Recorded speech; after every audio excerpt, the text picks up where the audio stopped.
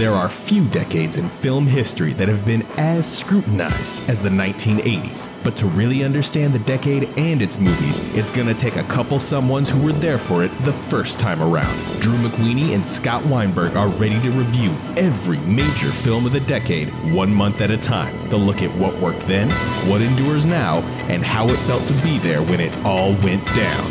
Turn back the calendar with us. It's the 80s all over.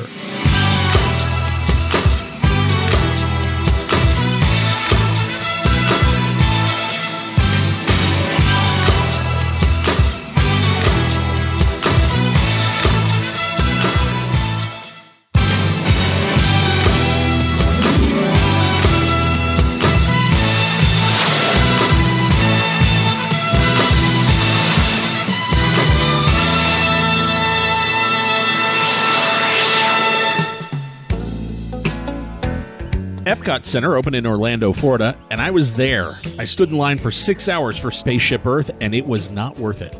On Broadway, Cats opened its legendary 18-year run at the Winter Garden Theater. President Ronald Reagan declared a war on drugs, which we all know was 100% successful, eliminating all drug use completely. Good job, President Reagan. China announced they'd reach a population of 1 billion people just as Paul McCartney and Michael Jackson released The Girl Is Mine. Doggone girl is mine. Coincidence? I think not. With a world as wild as that, we needed an equally wild lineup of films for October 1982. Hi, everybody. I'm Drew McWeeny. Welcome back to 80s All Over. I'm joined, as always, by my co-host, Scott Weinberg. Hi, it's me. Hello from Philadelphia. So, Scott, tomorrow is a big day. What's tomorrow? 12/29. It is my birthday. We don't like to use contemporary references on the show because people hopefully will be listening to the episode in like 10 or 12 years, and they don't want to hear anything about what happened in December 2017. But we can stop and say happy birthday to Mr. Weinberg. Tomorrow I will be 31. Very excited. I may not be able to continue recording. If you would like to support the birthday boy who is turning 21 tomorrow, you can hit us up on our Patreon page where you can subscribe to our bonus episodes, including last week's Bill Hader conversation between Drew and Bill Hader. Didn't think that through. I like that it's almost its own show. Like, 80s All Over bonus show is so different than the actual 80s All Over show, and I really like that. I like that every week it's a little different. I think that's cool. Speaking of, I want to take a quick moment to acknowledge that we are not perfect. Say oops upside your head. Say oops upside your head. Say oops. I know that the illusion is very strong, but we occasionally make mistakes. And when that happens, we own up to the mistakes we make, and we say proudly, we pulled a boner. And guys, we did it again.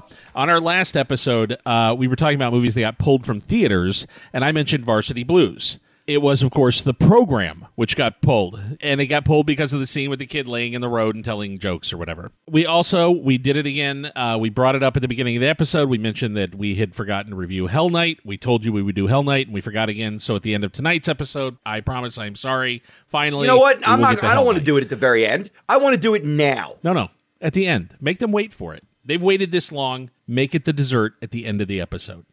Let me ask you before we get started. Was this month hard for you? There was something about this month that felt like all the gas went out. I can't even blame the movies entirely. I mean, some of these movies are truly terrible, but I can't blame just the movies. I hit a wall with one movie this month. I think it took me 11 viewings to get as far as I did, and I still didn't finish. I just tapped out finally, and I don't know that that's happened yet. Drew, let's just get rolling. We're going to cover all of the teen sex comedies, okay? Some of them are just so basic, generic, forgettable, and hollow. Just mentioning them is enough. Drew, do you have anything to add about Going All the Way? Nope. We talked last month about The Last American Virgin. You know, that is a movie where I feel like it's a hybrid of what I find repugnant about Porky's, but also what I like about Fast Times, and it falls somewhere in the middle there. The only thing I'll say about Going All the Way is there is a sense in this movie that the women have some agency, that they are in charge of their sexuality, and that is a big debate in the film, is whether or not you can pressure a girl into sex, or whether or not you should, or whether that's even appropriate in a relationship.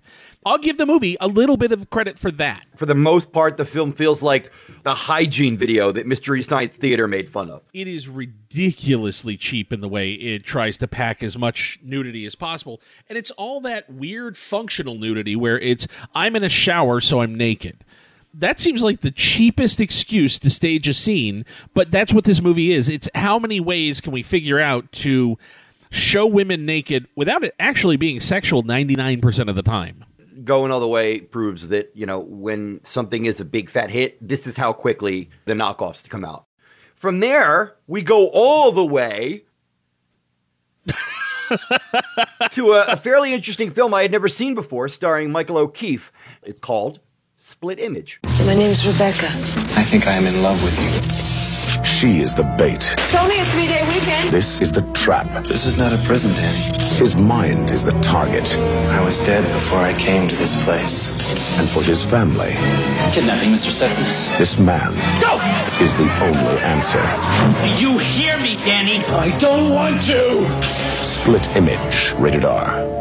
Now, this is the first of 2 of our Ted Kotcheff movies this month. I don't know if that was just a weird quirk of how, one movie took a while to get released, because clearly the other one is the big movie that came out for him this month.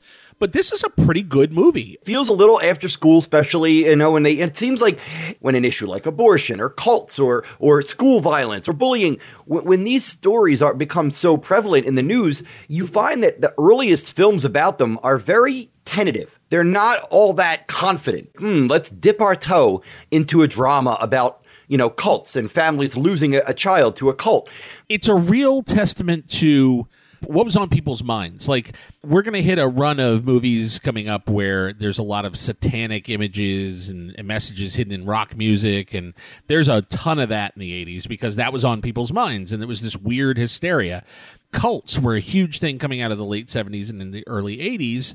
I think there was such a panic from parents that your kid is going to be the kid that gets into the cult, and what do you do? And to some degree, this is meant to be the nightmare of the parents in the film. Brian Dennehy and Elizabeth Ashley are his mom and dad. I know a woman that we love deeply is in this film, playing kind of, not to be insensitive, but kind of like the bait. The wonderful Karen Allen, who is, whenever Karen Allen pops up, we'll get to this in Starman, we'll get to this in Scrooge. Karen Allen should have been a megastar. She and Michael O'Keefe are a nice combination here, and I get it because she is exactly the kind of super appealing. When you say that she's used as a bait, that's exactly the way she's used in the movie, and she's the perfect bait because she is so bright and she's so charismatic, and she seems like somebody who has her shit completely together.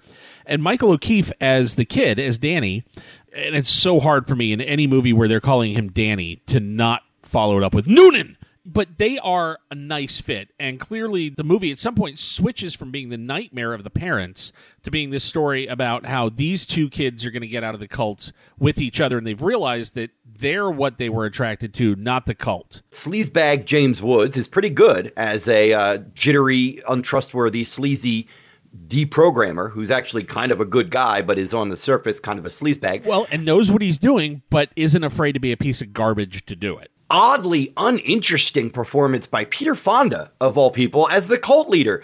It's almost like the filmmakers were terrified to offend anyone, so the cult is the most vague, amorphous.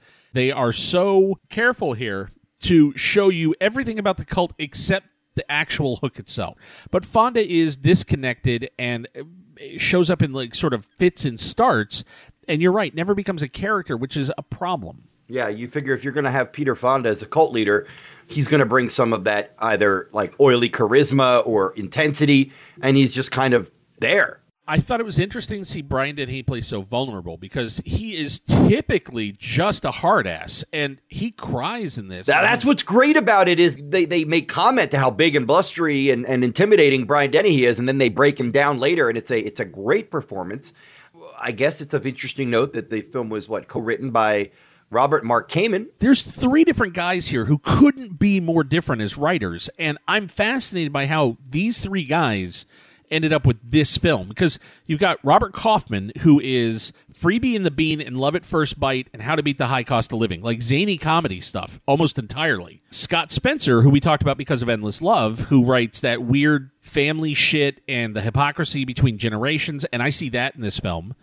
Mark Kamen, who we all know from Karate Kid and now the Luc Besson Factory, and who does a totally different kind of thing. All I can figure is he did the gymnastics, because that seems like that's his world. I do think that the casting of O'Keefe was a really smart idea for right when this happened, because by this point he was Danny Noonan. He was the son of the great Santini. He was a kid who we had seen kind of stand up to bullies in movies and be unbreakable. That was kind of what was nice about him, is his spirit was so big in those films that he was obviously somebody who was stronger than these figures he bounced off of. So watching him crumble as the cult chips away at him, I thought was actually a pretty smart casting choice. So this is all based on, obviously, like things that actually happened. Let's make our transition now to the next story, which is a actual true story. Heartbreaking vehicle for young Amy Madigan in her big debut performance. Terry Jean Moore was arrested. At 20, she fell in love with a prison guard. Pregnant, Jack. Now she's fighting for the only right she has left. Then will you take a pregnancy test? Nobody's touching me. They're going to make you have an abortion. I'm going to have this baby. Love Child, a true story. Rated R. Movie starts out with Amy Madigan and her sleazy beau. They rob a guy at gunpoint, kidnap him, and steal his car. She ends up getting busted, whereas he doesn't. And she ends up going to jail, where she gets into more trouble, becomes friendly with a guard played by Beau Bridges. They make love. She gets pregnant. And what will happen to her love child? Now, it sounds like I'm being facetious, but this is actually a basic and straightforward, earnest drama, but it's also a pretty good film. I think it hits a certain note early, and I think it kind of keeps hitting that note. For a movie that's called Love Child, the child seems to be relatively missing from the film. I get fighting to have your child in prison. I also get that logistically, you're in prison. It's kind of a story where I'm not sure where my sympathies lie, but if we're going to root for Terry Moore to have her baby in prison and to be able to stay the primary caregiver, I want to know more about what that child's life is going to be like, and I want to see the reality of that. I agree. It's a good, interesting film that tells a challenging, true story, but the movie kind of ends just as the most interesting ideas are coming up. You know, there's like all these great arguments to be made that the film touches on towards the end, but for the first hour or so, it's just kind of an earnest soap opera. Amy Madigan's performance is so raw and urgent that I was willing to look past the somewhat conventional trappings, and I was into her story. I also loved seeing Rhea Perlman, loved seeing the late, great Margaret Whitten, and One Day at a Time's Mackenzie Phillips has a great couple of scenes. I'm always happy to see actors like Mackenzie Phillips, who I think were very good actors who didn't quite catch the break, or who, in her case, she had reasons she didn't work a lot, but I always love seeing those performances where we did get a glimpse of how good they could be. Young Beau Bridges, quite good.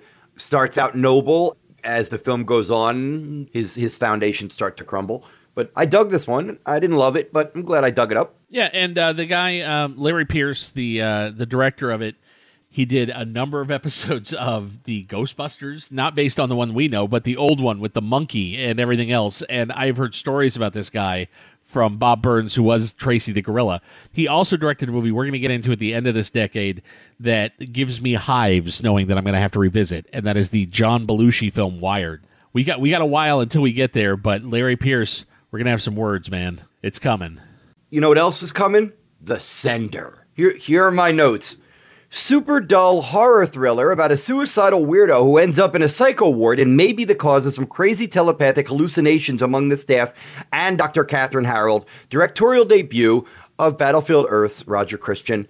I will say that any film is better with Catherine Harold in it automatically. What I thought was interesting was how, and I know I'm going to get his name wrong, but Zeljko Ivanek, who plays the Sender, we know him now as a character actor beyond compare. Like, that guy is terrific. He's even good in this, but literally, if you just showed me a photo of him from this and said, who is that? I wouldn't know it was him. And it's crazy how this is a guy whose face I've seen 50 million times. And yet in The Sender, he's so young and he's so sort of doughy and unformed. It is unrecognizable to me. He is a baby in this movie. You know what else is doughy and unformed? What? This screenplay. There's one scene in this movie that gave me goosebumps. I'll give it that much. It's when doctors are finally looking into this guy and what his powers are and his abilities are, and he responds in a certain way that is quite impressive and makes me wish that the film had maybe taken a few more chances. It's a premise in search of a plot. That's the... Oh, big time, man. And if you watched Legion this year on FX, what they do on that show, I think gets directly to the heart of what I think Roger Christian was trying to do in this. I will say that I enjoyed seeing Paul Freeman show up. How did Paul Freeman not become like an Alan Rickman type? I know. How did he not work a ton? Because I love the authority he has, and I love the fact that he's able to play shady, but in a way that still makes him interesting, and you don't automatically tip to hating him. The Sender has some good ideas and does deserve some credit for not going the typical body count route, but it does strain your patience. This next movie... We could do an entire bonus episode on this, Drew. And this movie, I feel like, is part of the ground zero of an industry that exists now that I am not crazy about. The celebration of aren't we better than every movie? This started life as a serious documentary, became something else because Paramount panicked, and the end result is the inert and bizarre It Came from Hollywood. This was a huge favorite among me and my friends, this and Terror in the Isles. This is basically 5 or 6 sketches by Cheech and Chong, Dan Aykroyd, John Candy, and Gilda Radner, shot separately, and then intercut with montages of themed scenes from old bad movies and a couple of really freaking good movies. Thank you very much. At first, it kind of seems like a celebration of bad films, and then they start talking over the footage. It is, as Drew said, the proto Mystery Science Theater 3000. The Golden Turkey Awards was out by this point. The 50 Worst Movies of All Time, both of those books by the Medved brothers. The Razzies had just started. So this was this sort of nascent celebration of the terrible. And what Mystery Science Theater did that is so brilliant that figured this out is when you watch a Mystery Science Theater movie and they've taken this insane art and they create something new around it, I will watch a Mystery Science Theater movie and they'll create an alternate narrative that runs during the film that suddenly makes the movie brilliant and amazing. And I find it almost transformative. This is simply, oh shit, look at all this stuff, isn't it terrible? But quips are not necessarily insults. I mean, getting to watch Cheech and Chong make fun of Reefer Madness, that's historic. The montage stuff was all done as a documentary by Malcolm Leo and Andrew Salt that was just supposed to be that. And then when Paramount was looking at it and didn't really know what to do with it, they grafted all the comedian stuff on afterwards. So that was never actually the point. Yeah, from what I gathered, Michael Medved, who has become a conservative pundit of some repute, they disowned the movie. They wanted nothing to do with it. They were furious. Well, and his brother Harry runs Fandango now, and I think has gotten way far away from this terrible movies are bread and butter thing. There's the whole section they do on Ed Wood. You can practically hear Karaszewski and Alexander watching that segment going, really? It's another moment that's worth seeing. John Candy doing a short tribute to Ed Wood. You've got Gilda Radner, who, not given great material, but Gilda Radner, who did not do many films, and she is, gets to be funny in a couple of sketches that have virtually nothing to do with the film you're watching. I felt happy seeing her be silly in a movie. It just felt nice. I found the Gilda stuff almost embarrassing, like the gorilla thing. The gorilla, oh, dude, it's exactly a Saturday Night Live bit. The joke is she hears on the radio, there's a gorilla on the loose, and the newscaster is telling her to lock up her doors and then telling her to do things as if it can see her. I thought it was kind of funny. There's some really painful stuff, like Dan Aykroyd in a bra. But the film also includes clips from The Fly, The Blob, Black Lagoon, and, in my opinion, the most criminally underrated science fiction film of all time, 1957's The Incredible Shrinking Man, which is not by any definition a bad film. Remember, this was right around the time that colorization was starting to become a conversation. There was a sense that if it was black and white and if it was made for anything less than a giant budget, it was schlock and shit and it was to be made fun of. And that's part of what bugs me about this one is I do think all that stuff gets lumped together. And I do think there's a general dismissal of pretty much the entire history of science fiction and horror. Drew, what the fuck is that minstrel show in heaven sequence. Did you look it up? Dude, not only have I looked it up, but you're not going to be shocked to hear this. Your favorite person has always had some severe issues with race. Harry Knowles screened that at Butt-Numb-a-thon. That's right. Oh, yep. And he showed it. He showed the whole movie at Butt-Numb-a-thon, including that entire ending. I'm enjoying giant monster and oh boy, awful special effect. 30 men in blackface in heaven singing. I'm like, oh my. Here's the thing. Like, I get the value that this had in terms of forcing you to track other stuff down. After we talked about Dead Men Don't Wear Plaid, I ended up in a conversation with a filmmaker, and I asked him about Dead Men Don't Wear Plaid. I said, were you the same way I was? And when you saw that movie, did it force you to then go track down films that were mentioned in it just so you could see what they were? I think generationally, if you saw Dead Men Don't Wear Plaid theatrically or near theatrically on video, it served that purpose for you. And this is another one that did that. All right, talking about movies that got dug up. This thing was dead at a certain point, and then it has been restored for home video, and we now get a chance to go through the ashes and try and figure out what the hell happened on Hal Ashby's Looking to Get Out. You lost the whole $9,000. No, Jerry. I lost 10 more on top of the 9. I'll get us out. Don't I always get us out? Yeah, for 2 weeks last July. How much money you got out here? Not much. Perfect. We're going to Vegas. Stop hitting me in the eye! We're over our heads here. That's what I mean.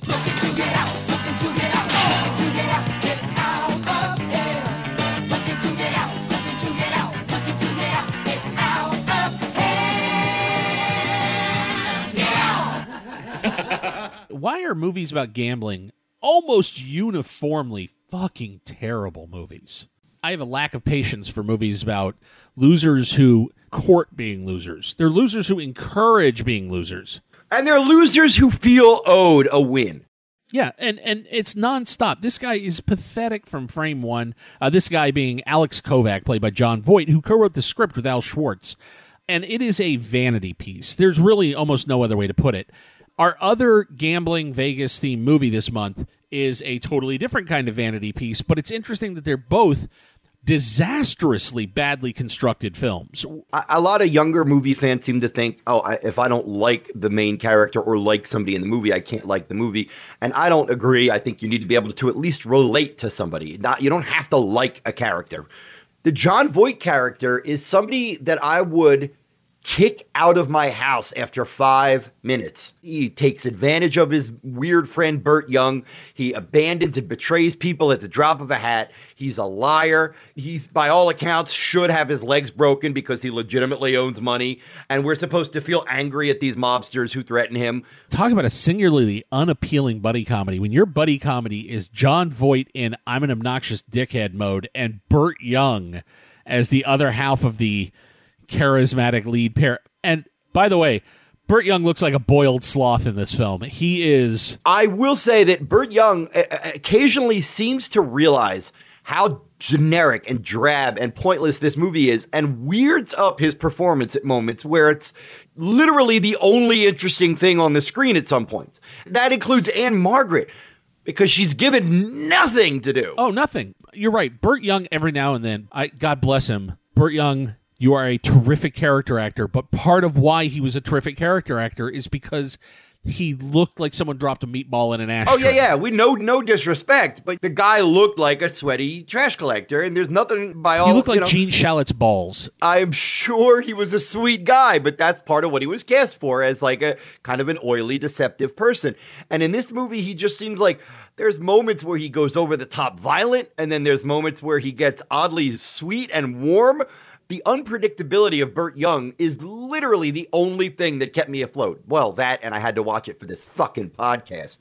Hal Ashby, God bless him, was at a point in his career here, he was floundering. The age of the auteur was over, and he was not being given room to be Hal Ashby for whatever that's worth. And you watch this thing, and there's not anything about it that works tonally.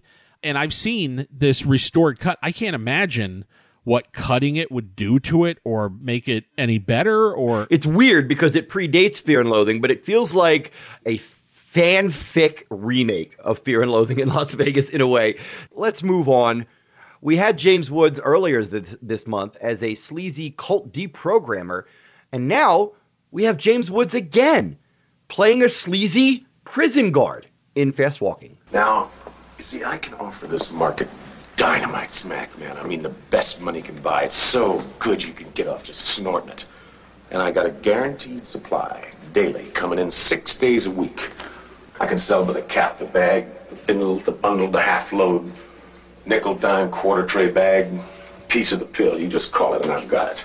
Got lewds, crank, Bombitas, Coke, Bam, Black Beauties, Cartwheels, Yellow Jackets, Reds, Long Greens, Rainbows, Beans, and STP and PCP and DMT and LSD and psilocybin and mescaline and THC, amphetamine, meth, biphetamine, phenobarbital, Benzedrine, Dexedrine, Librium, Seconal, Demerol, goofballs, truck drivers, yellow stripes, strychnine, arsenic, anything. I deal anything except marijuana and hashish because I can't stand the smell of that shit. And for the ultimate thrill of your lifetime, I'll personally drill a little hole right in your head. You can see the light of the Lord shine in there. I'll be honest, never heard of this one. I'm surprised because it's James B. Harris as director. And James B. Harris, for those of you not aware of him, was one of Stanley Kubrick's early producers. And I think a real collaborator for him. And it is based on a novel about a semi-corrupt prison guard. He's not the worst of them. Like, he's a pot-dealing kind of... he's a pimp, dude. He's a fucking pimp. But he's not a racist.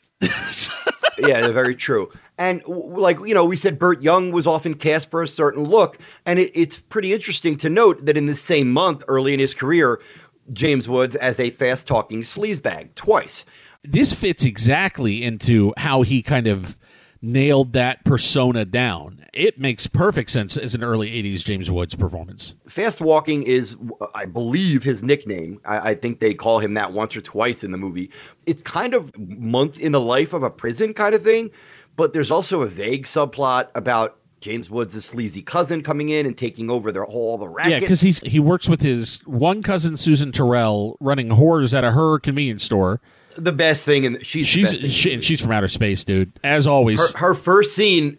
Where is the rest of this energy? Dude, in the there's movie? a scene where they just cut to the yard of the little like back enclosed area behind the store. They just cut to that, and she's doing like a fashion show for Mexican day workers, and she's like wearing high heels and storming around and doing a number.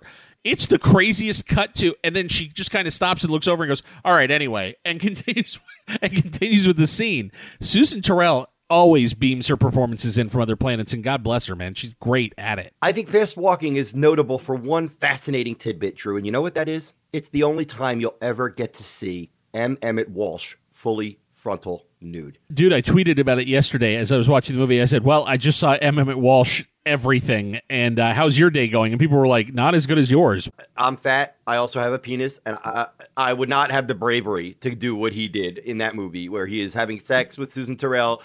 James Woods messes with him, and he jumps out of bed like an angry Seymour Skinner and like stands on the porch butt naked. And I'm like, sir, I've never seen you nude before. You are a brave character actor. So I know many new things about M. Emmett Walsh after this film. You know, there's an interesting subplot here about how they kind of put the squeeze on Woods' character. His cousin basically wants him to prove his loyalty by killing a black radical who is in prison. It's watching Woods kind of develop just one little hint of a conscience, not a whole conscience, just a hint of one. I'm okay with stories like this where it's not about good versus bad. It's shades of shitty here more than anything. Yeah, it's kind of a mostly shitty guy who has a moral dilemma. The cast makes it worth seeing. You know what the cast does not make worth seeing? Oh, no. Here we go. It's a religious procedural of some sort called Monsignor. Forgive me, Father, for I've sinned. I have killed for my country. I have stolen from my church. There is going to be an international financial scandal. I have loved a woman. You brought love back to me. You brought it to me for the first time, Father. I'm a priest. Frank Yablons presents Monsignor, rated R. Starts Friday at a selected theater near you. All right, this is the one. This is the movie that broke me. and I may not recover for the rest of this episode. I'm going to try to summarize the movie. This is based on my 11 viewings of the film. Correct me if I'm wrong. Christopher Reeve is a priest who's also a soldier who is asked by the Vatican to run a black market scheme during World War II, but because he sometimes just looks like a soldier and not a priest, he starts fucking a nun who doesn't know he's a priest, and he's torn by wanting to tell her, and then the Vatican makes him do some more shit.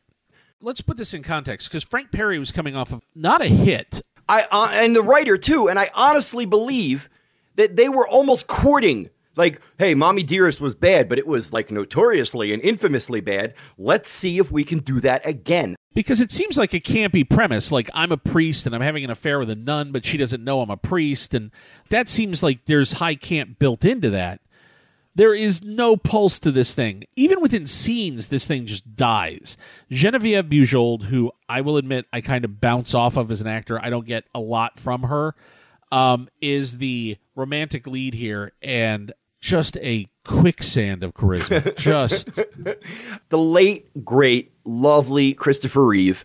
We spent almost an entire episode cooing and gushing over his great performance in Death Trap. And this performance is not very good. And I say that 80% of it is not his fault. I honestly don't know what Frank Perry's aesthetic is here. I don't know what he's going for because there's so little pulse in individual scenes. First of all, Jason Miller appears as one of the priests in the film because you could only cast Jason Miller as priests, evidently. And there's a lot of familiar faces like Joe Cortez and Fernando Rey that pop up in small Robert Prosky. But, dude, there is zero pulse even within scenes. This is what happened, is I would start watching a scene and not have any idea what the fuck they were talking about anymore. And I'm like, if I can't even keep up with one scene, this movie's never going to work for me. Another problem is it's inept and sloppy, but it rarely, occasionally gets into laughable bad. I wanted laughable. It's just dry dull, whereas Mommy Dearest was kind of wacky dull or, weird. If you're trying to make the point that he's at the junction between these two organizations, the mafia and the church, and they are the same organization, basically, and he's the guy who sees that, okay, there's a movie in there maybe. This isn't that movie.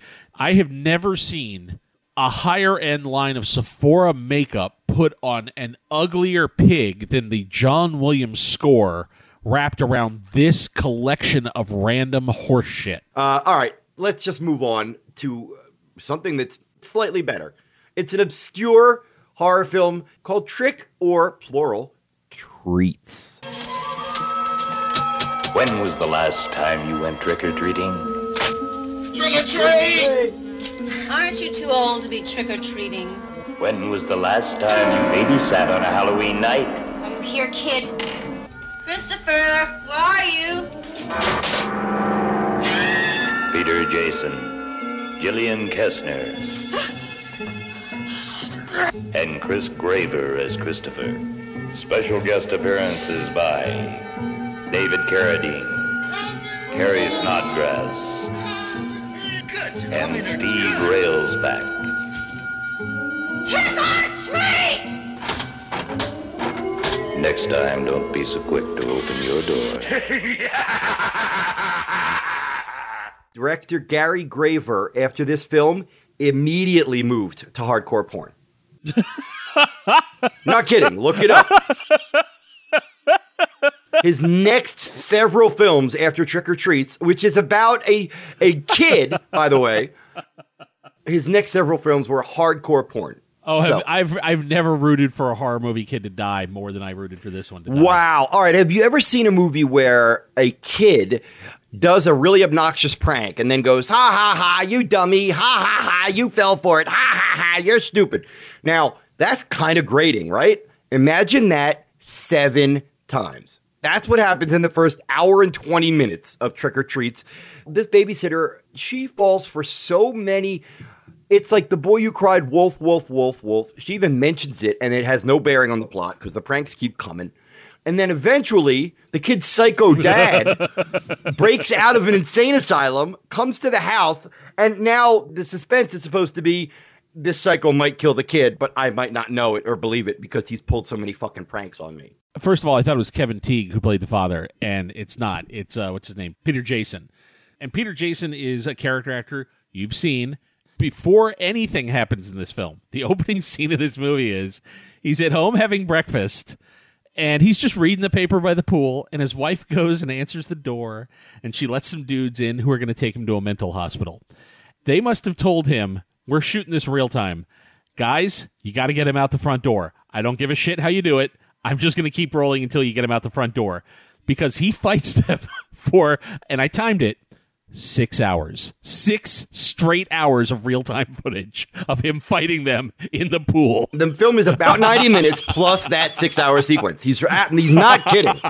And the kid, they keep cutting to the kid watching, and it's like, that guy doesn't seem crazy. He seems a little angry that he's being incarcerated, but he doesn't seem... As I would be if that was my breakfast. Hey, here's your newspaper, and these gentlemen will be taking you to the mental hospital. Having never seen this before, and I dug it up, and I'm looking at the cast, and I think Carrie Snodgrass, David Carradine, Paul Bartel, Steve Railsback. I think each of them have maybe... Steve Railsback, his entire role in this film is he's a dude who's dating the babysitter, and when she blows off his show to go work, he calls her a couple of times, and he's obviously upset she didn't come to the show, and he just wants to talk about his performance. That's it. That's his entire role. He's so good. I recommend that if you have access to Trick or Treats, I recommend you watch the first 6 hours. And then you'll decide if that staging of that scene won me over. I have to say, I was with the director. I was like, because this guy is crazy that he would let that go that long. keep talking to him, dude. Keep trying to use rational thought. All right, fight some more. Fight some more in the pool. Don't make it easy for them. No, lay down. So good. I would like to see if somebody could speed that whole sequence up and add the yakety sax. I just want to do the remake so that I can stage that scene with all the epic majesty it deserves. That's my goal now. Speaking of epic majesty. Okay, we talked about how we did bonus episodes, and we just had Bill Hader on, and Bill picked some of his favorite movies from the 80s that people don't talk about enough. Mr. Hader picked this next film, and I would like to say I disagree. Let us now delve into Jekyll and Hyde Together Again. Oh, I shouldn't have done it! It's Jekyll and Hyde Together Again in the most audacious, outrageous comedy of the year. Jekyll and Hyde Together Again, and they're still crazy after all these years. I am the doctor! You need a doctor! Rated R. I am pretty sure that when you go to hell, it's a long, hot train ride, and this and The Incredible Shrinking Woman play on a loop. This is so much worse than The Incredible Shrinking Woman. Oh, I straight up hate this movie. I hate this movie. This movie seems to be satirizing something that doesn't exist. They're making fun of an entire genre that they invented so they can make fun of it. Cocaine culture is not a thing. And even though cocaine was very prevalent in the 1980s, it still was not an outward culture. I find it baffling that Mark Blankfield had a career after Fridays, because Fridays wasn't even the crack to SNL's Mad. Fridays was awful. And this feels like a sketch that would have aired during the last half hour of Fridays, just the dregs of the worst. And Mark Blankfield does seem to believe that cocaine by itself is funny. Just the idea of cocaine. The movie is about a much beleaguered, put-upon doctor creates a new formula in powder form, of course. When ingested through the nose, it turns this mild-mannered, beleaguered doctor into an over-the-top, coke-snorting Lothario, also kind of like a weird, pervert werewolf. And because it's the early 80s, and because foam latex and air bladder makeup was popular, they figured they had to put some in here. So we see things like his rings actually pushing up out of his fingers. Even their bladder makeup is shitty and knocked off. You mean that, like, Tim Thomerson, a fun character actor who has literally 3 scenes in the movie as a plastic surgeon, has a scene that was infamous when I was a kid. It was about a woman who comes in for a breast augmentation, and as if they're blown up with air, and he blows up her breasts. And I remember being struck as a kid thinking, that's kind of an interesting effect. And, you know, I like boobs, but these are obviously gross. And it's on the back of the VHS cover, Drew. Like a lot of bad movies from the 1980s, this one ends with a musical number. It's just as long as the taking the dad to the mental asylum sequence from the beginning of Trick or Treats. Jekyll is invited to Switzerland to collect the Putzpuller Prize, which I thought was a little bit funny. And when he gets there, he just breaks into Hyde as a big musical number.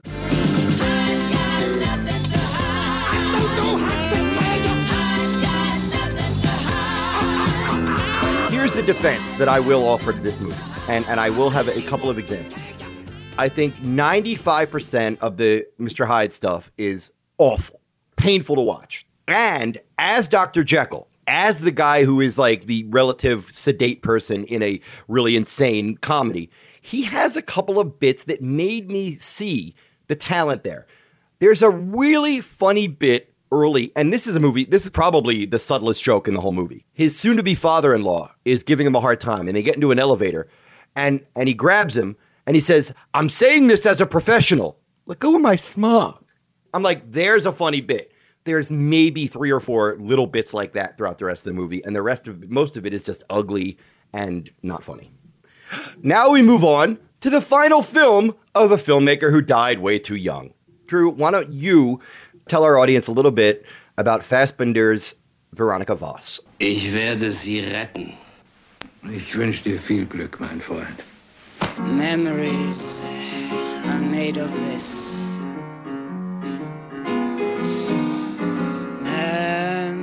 Memories are made of this.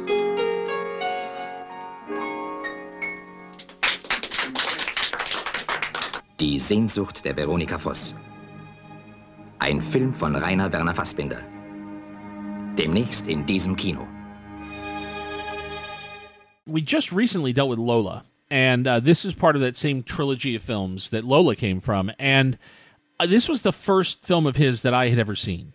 It sticks with me. It is the one that I think I come back to as if I'm trying to sum up what Fassbinder is. It's just for people who thought Sunset Boulevard went too easy on Hollywood. And I love that you can see Sunset Boulevard in this, and you can see Marlene Dietrich in this, and you can see Douglas Sirk in this, and you can see a lot of earlier Hollywood in this. And that, to me, is what Fassbinder did so beautifully, is Fassbinder dealt with the reality of post-war Germany, obviously loved and absorbed the lessons of 70s film, but was addicted to Hollywood, to glamorous classical Hollywood as well. And all of that is in here. I find that really beautiful, and it's the thing that took me a while to get to with Fassbinder, is what that combination is, because it's seedy. There's a lot of seedy in his movies, and a lot of it is dirty. Based on this and the few other films of his, I've seen that he was, whether it's a blessing or a curse, he was able to see like the decay and the underside of anything basic or beautiful. This is about an aging former star who is struggling with addiction and self-respect and trying to get back into the industry and meeting a lot of pushback and a lot of cruelty. It's about a German actress who is at the end of things and looking back at how she burned her life down and the choices she made that got her there. And I mean, that is enough. The idea that that's really it. And there's a journalist who she is kind of telling things to, and who is electrified by the stories that she has and the life that she lived, and is drawn to her. And he loves people that have lived and that have had hardship and that have had suffering and pain. He seemed legitimately fascinated by flaws. Decay and beauty side by side, I think, is so much of his work. I am so excited about Berlin Alexanderplatz, which we're going to get to later in this, because I've never seen it. And I'm glad that I'm older, because I don't think I got Fassbinder when I first started watching his work. And it's crazy because he died by 36, so it's all young man fury. He made, 30-some films, and he died at 36. And it's not just that he was prolific, it's that a lot of his films are still celebrated today. So we move from a film about an aging woman to a very young woman. There was a segue for you. Ladies and gentlemen, the fabulous Stain. My name is not Corinne Burns. Oh, what is it? It's third-degree burn. I'm the lead singer and manager for the Stains.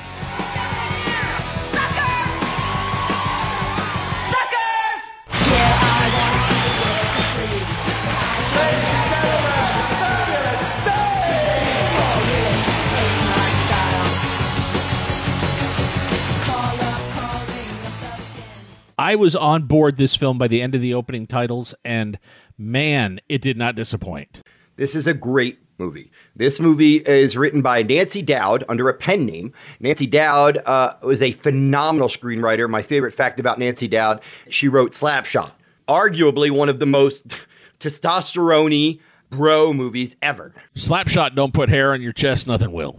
So anytime I see a new film that I haven't seen from Nancy Dowd, I'm interested. And this is great. It is a very simple movie about a young girl who has found herself an orphan, and she is completely aimless and rudderless, but is still a good, intelligent person who wants to start a punk band with her friends, including Laura Dern, called The Stains. That's it. There are so many things I love about this movie. First of all, Fee Waybill from The Tubes is great in this movie as the lead singer of a metal band that is on its last legs. And I love The Tubes when they were on SCTV. They were always a great sort of guest appearance, but I didn't know Fee Waybill could act, and he is terrific in this thing. Like a has-been who's kind of a not cool, not gracious, kind of an asshole. And he's the old man compared to the younger artist, and it's so funny because you know Fee Waybill had to be like 32 in this, but he is already ancient compared to Ray Winstone and Laura Dern and,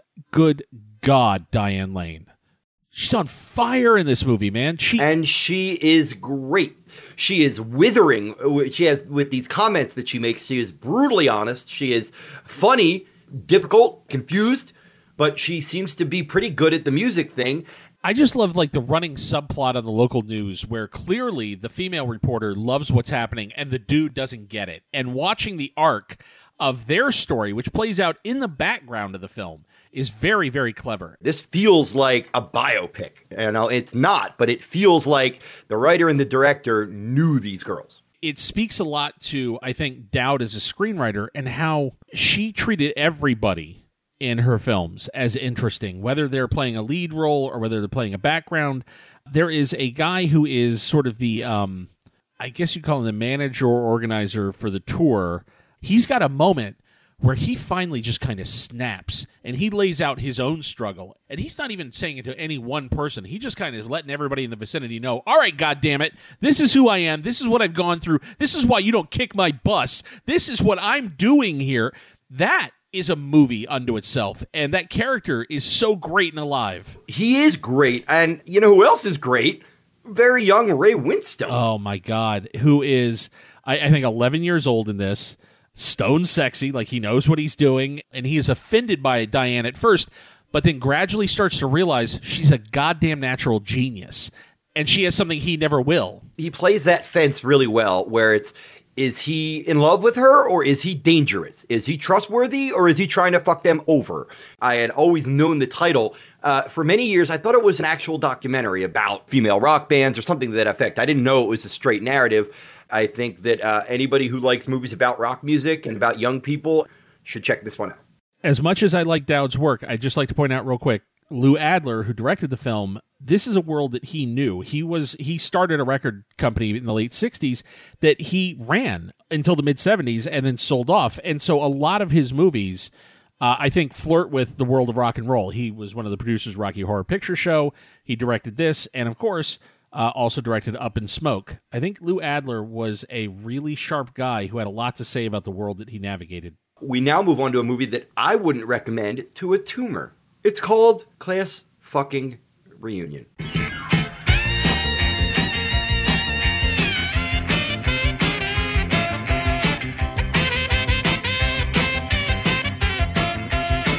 Is this, or is Jekyll the worst horror comedy this month? And the fact that we have to ask is scary. Yeah, we're almost done. This I think we still have Wacko left to go. Why is it so hard to combine horror and comedy? I think the problem is if you have a comedy in which horror happens, it ruins the comedy. But if you have a horror film in which comedy occurs, that can work. shit, man, it goes all the way back to Abbott and Costello. One of the reasons Abbott and Costello works is because the scene where Costello is walking around the hotel room and the werewolf is in the room with him is genuinely scary for audiences. And so they understood that part of what makes comedy delicious in a horror film is that you have to be scared and then diffuse it by laughing. Not the other way around. It's the idea of something like Scream or American Werewolf in London or Cabin in the Woods. We're laughing at either movie tropes or our own universal fears. And then we are laughing at those. And when you're doing it the other way, where it's like, hey, we're kind of a yuckfest comedy that deals with murders. It's like, that's generally not that great. This is a laughless satire. It's not even a satire. It's a farce. I knew at 12 years old this movie was terrible, and I liked everything. I think Gerrit Graham has the biggest part, and he does not get one laugh. Well, here's what infuriates me, because I've talked about The Groundlings as this great talent pool from L.A., especially in the late 70s, and how, the early Cheech and Chong films kind of pulled from that and used a lot of them. This is a Second City movie. This is a Chicago movie, and it's a part of what Second City emphasizes is character building and making sure that there's a base reality. I have the John Hughes script that this was based on. John Hughes is the credited writer, and he is right to have disowned the final film because I've read his script, and his script is not this. His script started from the idea that every high school yearbook, if you look at it, the stories that aren't being told are 50 times more interesting than the ones that were. And so you put those people back together 10 years later, and how weird have they all gotten? And that was the main drive of his script. And there was a little bit of a horror subplot, but it was far more a big idea that was then boiled down through character, just like Vacation was. And Vacation is just the American vacation that every family's gone on, but through a specific filter. On one hand, it's like, hey, man, that's Hollywood. You got paid, move on. And on the other hand, it's like, imagine that you're a screenwriter and you're moving up and you have this universally reviled comedy connected to your name. And it just must be so frustrating. Well, and especially because, he was one of the few connections to the real National Lampoon. He helped define that magazine's sensibility. I'll tell you, there is no way John Hughes wrote this movie's 4 or 5 execrable Exorcist jokes. It read more like the Marx Brothers in a slasher film. Like, that was the vibe in the horror stuff, was jokes about blind women, jokes about Dracula jokes. Dracula period jokes. I mean, come on. It is the most base, ridiculous. And that's Jim Stahl, for God's sake. Obviously, they cast Stephen first because they were trying to pull in the Animal House crowd. And that was more than anything what I imagine people felt burned by was National Lampoon Animal House had done such a good job of establishing that as a brand. And the next 2 films that came out that had that name anywhere near them, even during the advertising phase, because in both cases, the magazine pulled its name as quickly as they could, but Joy of Sex and Class Reunion burned down every bit of goodwill that there was. Written by John Hughes, who disowned it. Directed by Michael Miller, who also directed Chuck Norris's Silent Rage. Who do you think is responsible for this movie being terrible? Buried Treasure? No. Do not fall for Class Reunion. It is garbage. I got no segue. I've got no segue except to say that this is an episode full of movies, full of people who had 2 movies out in a month. This is another one of those because this is the first of our Larry Cohen screenplays for the month, I, the Jury. Mike Hammer, the great American detective. He's unbreakable. How could one man do all this and still have time for 5 beautiful women, including a blonde, a brunette, the set of identical twins? How? It was easy. I, the Jury. Clearly, this was an attempt to kickstart what they hoped would be, I think, a new Mike Hammer franchise of movies. Right off the bat, the biggest mistake they made was casting Armand Arsant, who, while he looks the part while he's sitting still, the moment he starts running or fighting or shooting, he is the opposite of what I think of as a movie tough guy. He is wildly miscast. When he's behind a desk or conversing in an intimidating fashion, he's fine. But Armand Assante was not built for action, and it makes me wish that Larry Cohen had not been fired from this film, because I guarantee you Larry Cohen's version of this movie would have been a lot punchier and more colorful, energetic. I don't even know the name of the guy who directed this.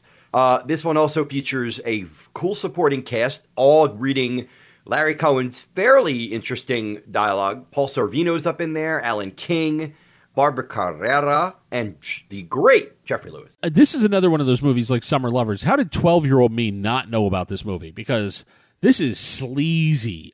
There is so much random, non-stop nudity in this film. It might have been part of why it sunk without a trace, because I don't think if Larry Cohen had directed it, I don't know if it would have been quite this tacky. It might have been as cheesy, but I think he would have realized when these stories were written, we can modernize it without necessarily adding overt nudity, sexuality, raunch. Like, I think that Larry Cohen would have done this a little more old school.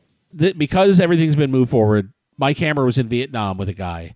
That guy ends up dead. Mike Hammer wants answers. That's basically it. And the guy was going through some controversial sex therapy with Barbara Carrera, who's a doctor, a sex doctor. Bill Conti, who wrote the score for this, his Mike Hammer fucking theme gets quite the workout in this movie. There must be 8 or 9 sex scenes, and there's one with Barbara Carrera that I had to check my watch. It goes on so long. It's crazy. I will say this, Judson Scott, who appeared earlier in the year as Ricardo Montalban's Hinch dude in Star Trek Wrath of Khan, plays a psychopath here who is unleashed on women. I would imagine any woman who saw this movie would have had a real hard time ever dating Judson Scott, because he is convincingly grotesque all the way through. The Jury is a film that the board, had no interest in watching my entire life, even though I love Larry Cohen and I do like Armand Assante, and of course I love film noir, but I don't like clunky, modernized neo-noir. Where Body Heat and Postman nailed that vibe. It seems like a year later we had a handful of people trying to do the same thing and kind of failing. I think this might be our most profane episode. Let's try to curtail the F-bombs, all right? Yeah, all right. All right, and let's try not to be profane while we talk about the film that killed Don Siegel, Jinxed. For Bette Midler, Blackjack. life is a gamble. Come here, you. Love is a crapshoot. I never feel cheap, Billy. Luck is a lady. That's why they call it gambling. And she's making a killing. Murder? Yeah, murder. The best bet for comedy. We did it! Jinxed, about the perfect crime. Rated R. Starts Friday. Check newspapers for a theater near you. Boy, talk about a title that is appropriate. Bette Midler and Rip Torn are a couple of sorts. He's a rotten asshole. Oh, boy, and he's good at playing an asshole, but man, is this character horrible. She has an affair with Ken Wall. They decide that they're going to try and kill Rip Torn. It's your film noir plot of help, let's kill my husband, but it's done in Vegas. I would like to nominate the bizarre digression involving Jackie Elam in this film as the weirdest sequence in 1982. What is that, dude? The weirdest scene in 1982. It feels like somebody found a deleted scene from Cannonball Run and just threw it into this movie on a bet and went, no one will notice. It is crazy that this is her follow-up to The Rose, that they're like, okay, Bette Midler, obviously incandescent, amazing. She is a blistering dramatic actor. What do we do next with her? I know nobody would do this on purpose, but it almost feels like somebody, like an actor would say, look, I'm due to make a shitty garbage movie that everybody hates, so let's do it on purpose right now and get it out of the way. This movie killed Don Siegel! And for those who don't know what you're talking about, yes, director Don Siegel, one of our greats, one of the great filmmakers. This movie destroyed him. Like Hal Ashby's Looking to Get Out, this was a movie that was just troubled from beginning to end. Every part of the production was a nightmare. And Sam Peckinpah finished the film uncredited and credits the late Don Siegel for resurrecting his late career. But talk about a weird... if I had this movie, and I'm like, who's going to finish it? Peckinpah? Last name I would ever come up with. How could you get two great action directors to turn this in? Everybody on the set reportedly hated each other. This was the height of Rip Torn being essentially impossible to work with. He is convincing as a nightmare, horrible human being in this. Midler has some moments by herself, and Rip Torn has a couple of moments. It's like if you give two good actors a terrible screenplay, can they each pull 3 good moments out? And yeah, I guess they can, but man, you need more than that to watch a movie. Jinxed is Junxed. And now we are going to move from one of the most painful movies that we've sat through to one of those moments where we get to talk about a genuinely transcendent work of art that happened to be playing in the next theater over. If you were lucky enough in October of 1982, you might have been in a theater and witnessed Andrei Tarkovsky's Stalker. I would have fallen asleep in 1982 watching Stalker, and I would still be sleeping. This is a movie for grown-up sci-fi fans. Fact. Period. End of story. Underline. I hate to admit it, but I'm still kind of bored. I find this fascinating. I just recently got a chance to see a rough cut of a movie called Annihilation. And I think Annihilation is on a continuum with this film. You can even, if you break them down to just the basic sort of plot summaries, they're very similar. There's a zone, there's a mysterious zone, something caused it, and within that zone, everything is different. And if you go in, you don't come back out. And it's about people who decide they're going into the zone. And that's really it. It's a guide, a writer, and a journalist. Stalkers within the world of this film are the people that take you into the zone. And everybody who goes into the zone is looking for the center of it, this thing called the room, which if you make it into the room, you should get whatever it is that your heart most strongly desires. So clearly we're not dealing with literal reality here. This is all meant as a metaphorical landscape. And having said that, I find this movie to be a dream, this dark, disturbing dream. And from the very opening, what is clear is he wasn't just a director, he was also his own production designer. This is a movie that's very much about creating a world that just kind of pulls you in visually and that you are either going to get lost in or that you're going to probably just bounce right off of. You can do both, because I think the movie is both sublime and kind of dull.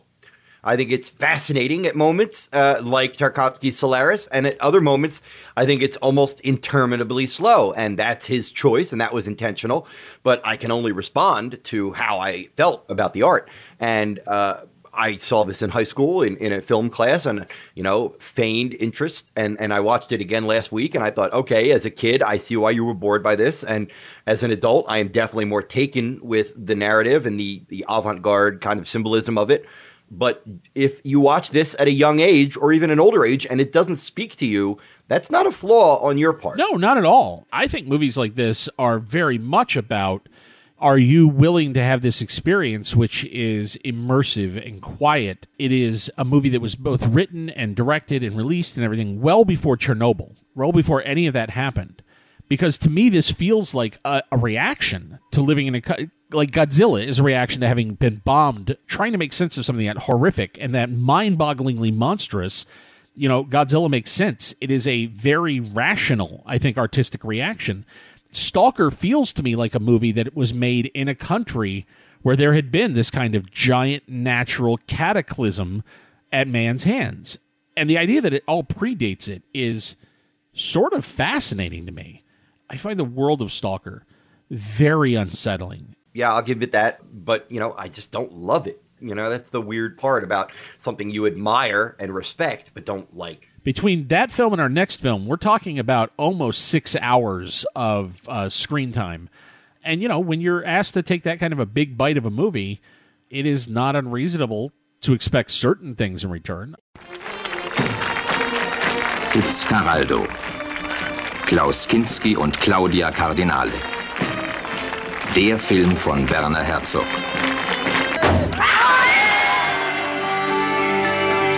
Ein Film, wie ihn nur Werner Herzog erfinden konnte. Fitzcarraldo, demnächst in diesem Kino. Fitzcarraldo is, we just talked about Burden of Dreams last month, and it is bizarre that Burden of Dreams basically played as a very long trailer for Fitzcarraldo if you manage to go see them both theatrically in America. I would say that Fitzcarraldo, which I did see theatrically, remains one of the most what the hell is happening to me experiences I've ever had in a theater. I never saw this in the theater, but I distinctly remember the Siskel and Ebert episode where they covered it. And I remember just watching the boat over the rapids, and I'm thinking, wow. And that was it. And then many, many years later, I saw the title, I saw the VHS or the DVD, and I went, oh, that's right. I remember that from Siskel and Ebert. Rented it, and it blew my mind. It is about an obsessed man who wants to build an opera house in the middle of the Amazon jungle. it's like a fascinating rumination on like the desire to create art. And, one man's insane is another man's inspired. But it is a wonderful and powerful testament to the will of a human being. Whether you think it's insane or not is kind of beside the point. That makes it interesting. But what's most important is the strength of the human will. Whether it's can you beat cancer or can you get a new job. That's what a lot of what we watch movies about is can this human achieve what they want to achieve? It doesn't bother me that it's a bizarre urge or a weird dream. I think that makes it a lot more interesting than a guy who gets out of law school and wants to be a lawyer. That's boring. A guy who wants to build an opera house in the middle of the jungle, that's interesting. Their collaborations, Klaus Kinski and Werner Herzog, are so remarkable, and they are such heroic works of art. Just what they wrestled onto the screen. Forget the fact that thematically and dramatically and character-wise they are rich and dynamic. This thing works as like a backwards adventure story. It works as like a cautionary tale about like human hubris. And there is something mad about the entire venture, which is what makes it glorious. It is a visually stunning movie. I to this day, I remember the frames that I saw on that Siskel and Ebert episode, and the movie is just gorgeous to look at. And you go and you watch it and you think, okay, for the amount of time and money that he spent on Fitzcarraldo, most filmmakers go and make a movie in LA for the course of 6 weeks. And he made his job so much harder. And that's fascinating to me. So these last three films we're going to do, to me, represent the best case scenario of genre just treated well. I really enjoy how we're going to wrap October up, starting with about as good a film as we're going to talk about this month, and a movie that I find the farther I get from its initial release, the more I respect, First Blood. I want you to book this gentleman for vagrancy, resisting arrest, carrying a concealed weapon. They knew he was innocent, and they didn't give a damn. That's okay, Warren. Don't worry about the soap. He's tough. Just shave him. Try. John Rambo, one man who's been pushed too far. Right on top of him. There's no way out of here except through us. He was hunted, trapped. There he is! On the cliff!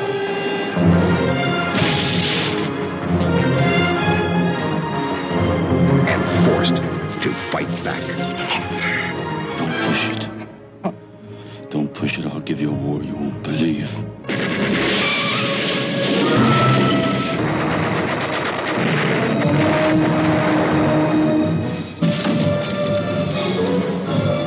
Sylvester Stallone. This time, he's fighting for his life. First Blood.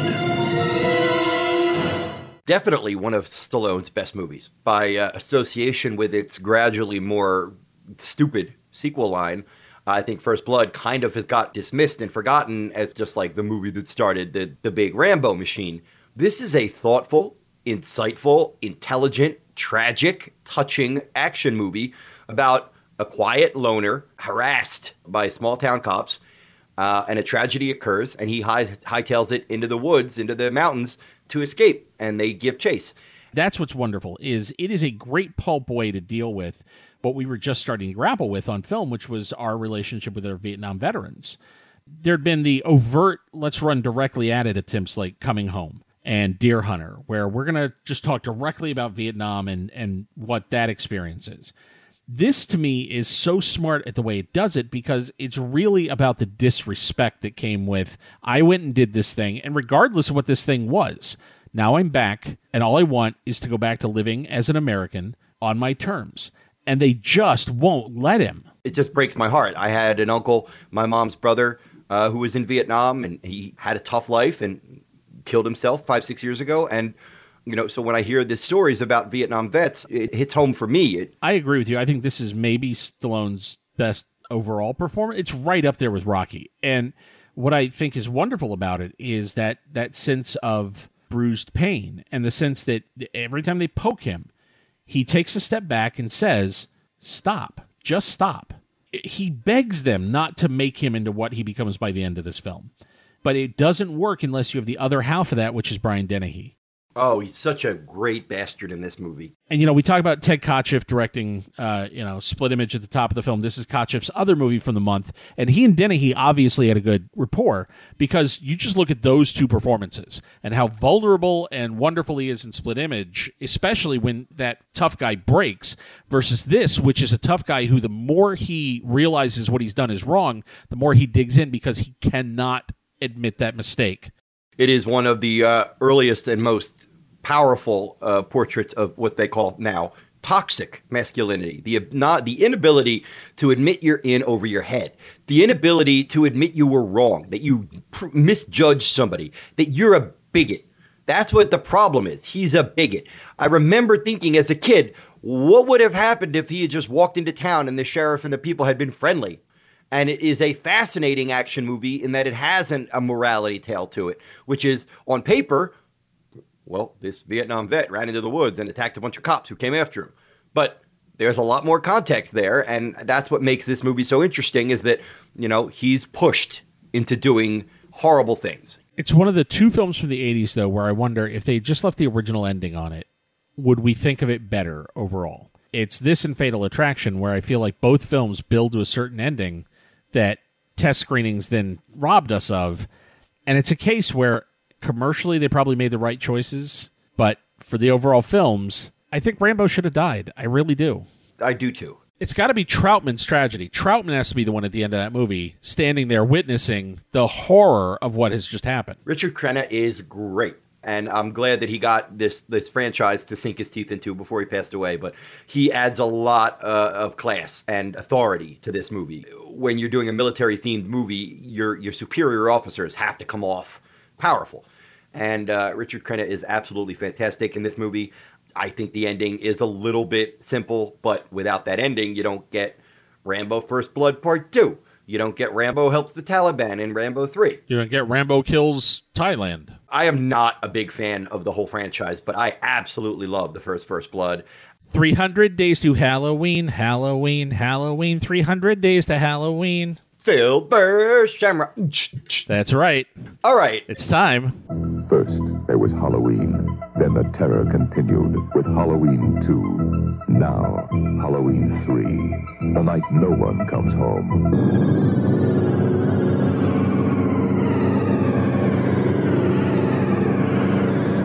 The world's going to change tonight, Doctor. Halloween 3, Season of the Witch. Happy Halloween. Rated R. Starts Friday at a theater near you. Check newspapers. All horror fans sit down. We're all going to gather around for a little story. It's about a filmmaker named John Carpenter, and he worked for a company called Universal. And they were going to turn his Halloween series into sort of like an anthology, not unlike Tales from the Crypt tried to do with Bordello of Blood and Demon Knight. But what they found out in 1982 is that horror fans were already kind of enamored with the character of Michael Myers, and therefore they weren't too pleased with the completely Michael-free Halloween 3 Season of the Witch.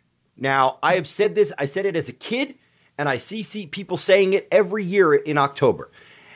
If this movie was just called Season of the Witch, without the expectations of the Halloween franchise, I think it would have a better reputation. I agree with you.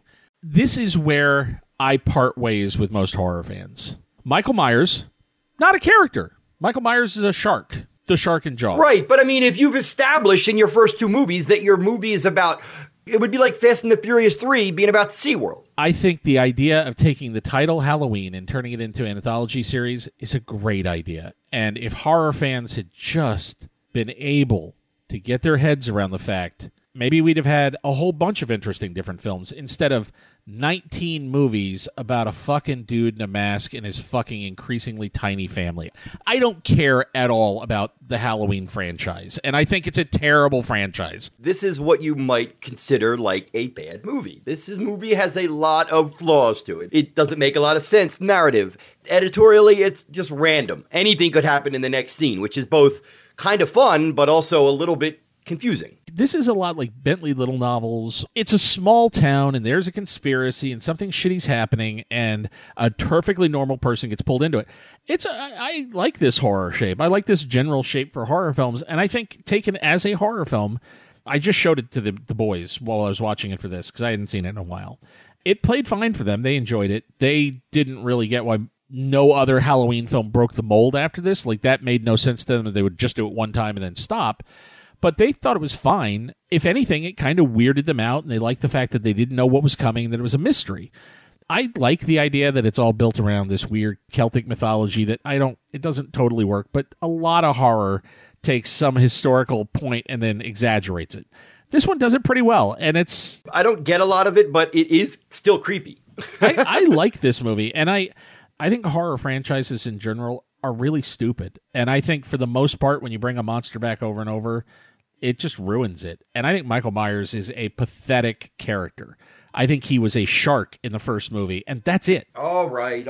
Stop trying to bait this Halloween fans now. It's not baiting. It's just that this was a turning point, and this is where I have problems, which is we are so hung up on franchises, and at some point we got sold this bill of goods that everything's a franchise and we're supposed to want them. And I wish this had been a success so it would have killed it, because I think that they are, for the most part, very bad for our business and bad for the genre. Well, let me ask you this.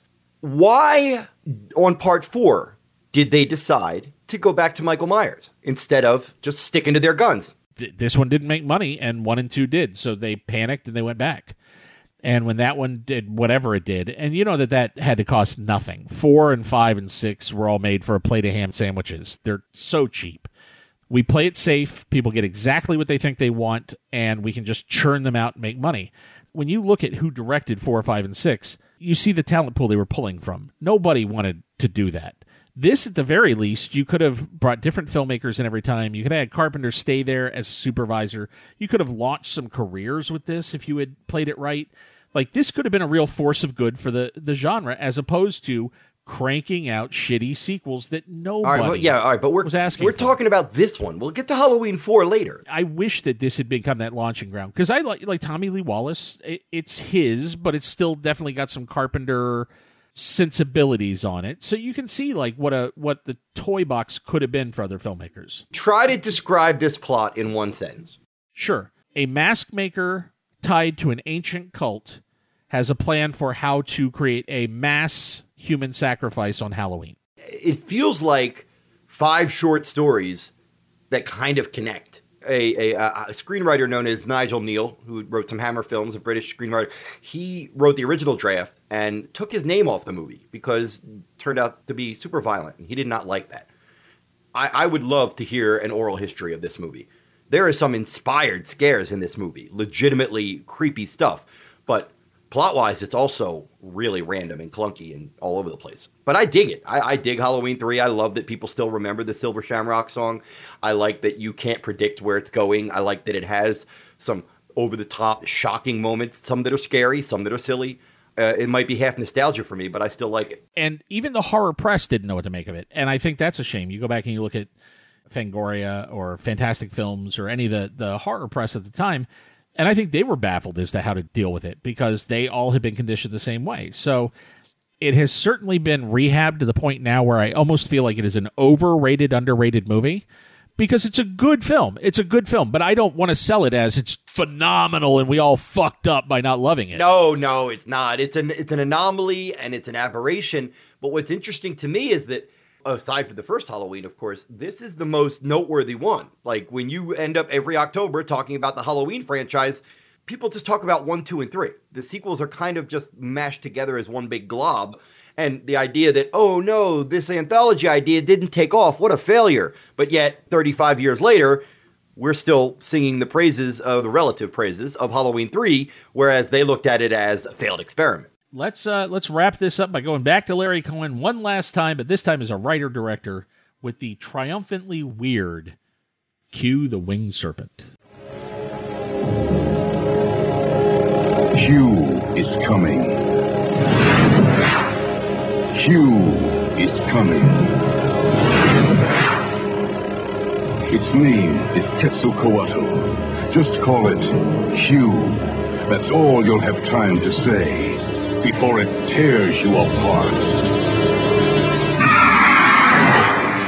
Q is coming. an Incan death god, giant lizard, is flying around attacking everybody in New York City. That alone is great enough, but Michael Moriarty gives such a wonderfully odd performance that it's so fun to watch. He is crazy in this movie and delightful. And it is one of those cases where you can see a filmmaker kind of realizing over the course of a movie, what the hell have I signed up for? And how can I get more out of him? You know, the guy had already written and directed several medium to small budget films, and this is kind of ambitious because it's like, not only are we going to shoot in New York City again, but we're going to do like what looks like an evil pterodactyl flying through the streets of New York, eating people out of like rooftop swimming pools. To do that on a budget is daunting. That first shot where it's flying through the city and you're seeing shadows go across the Chrysler building and stuff, it's great. It's a really nice stop motion shot. I wouldn't say there's a ton of Q action, but he ups the the conspiracy theorist weirdness of the Michael Moriarty, and he amps up the energy and the humor in between the monster attacks. A lot of monster movies are like, oh, it's good when the monster attacks, and I was bored in between. He's a clever enough writer to realize, no, make the characters in between funny or interesting, and then people will be patient in between the monster bits. I think this might be my favorite Larry Cohen movie. It's right up there. I'm a big Larry Cohen fan, and a big part of what I like about him is that he writes for the budget that he has, and he also is aware of his audience. He knows that there's an audience sitting in that theater that he's got to keep entertained, and he's not there for himself. He's there for them. There's a crowd-pleasing quality to Larry Cohen that I really admire. He's a poor man Steven Spielberg, and I mean that as a compliment. Yeah. He really seems to have respect for people who like B-genre horror. There's a scene in this movie early on where Michael Moriarty wants to get a job playing piano at a bar, and he goes for an audition. He says to the bartender when he gets there, hey, somebody told me that you're looking for a piano player. And it's his girlfriend, Candy Clark, who's the waitress there.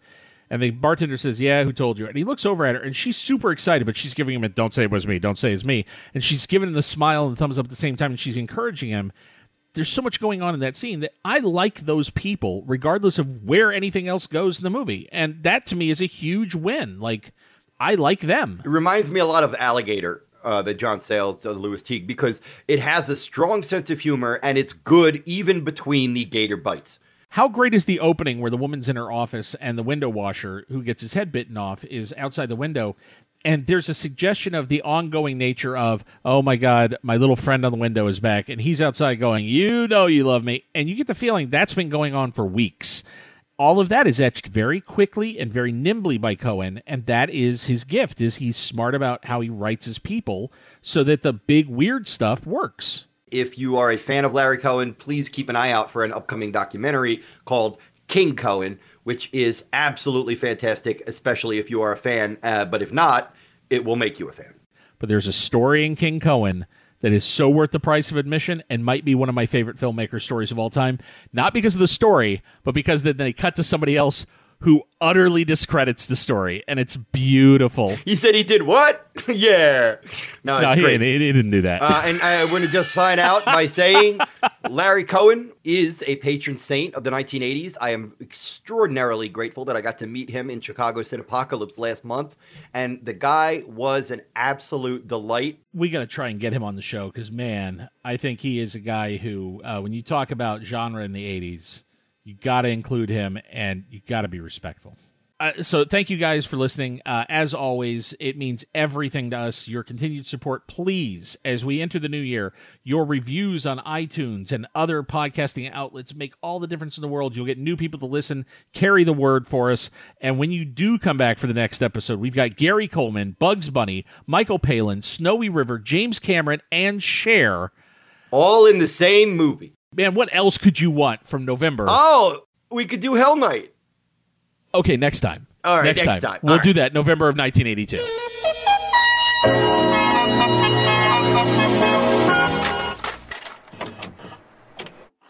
I can sell by the cap, the bag, the bundle, the half load, nickel, dime, quarter tray bag, piece of the pill. You just call it and I've got it. Got lubes, crank, Bombitas, coke, bam, black beauties, cartwheels, yellow jackets.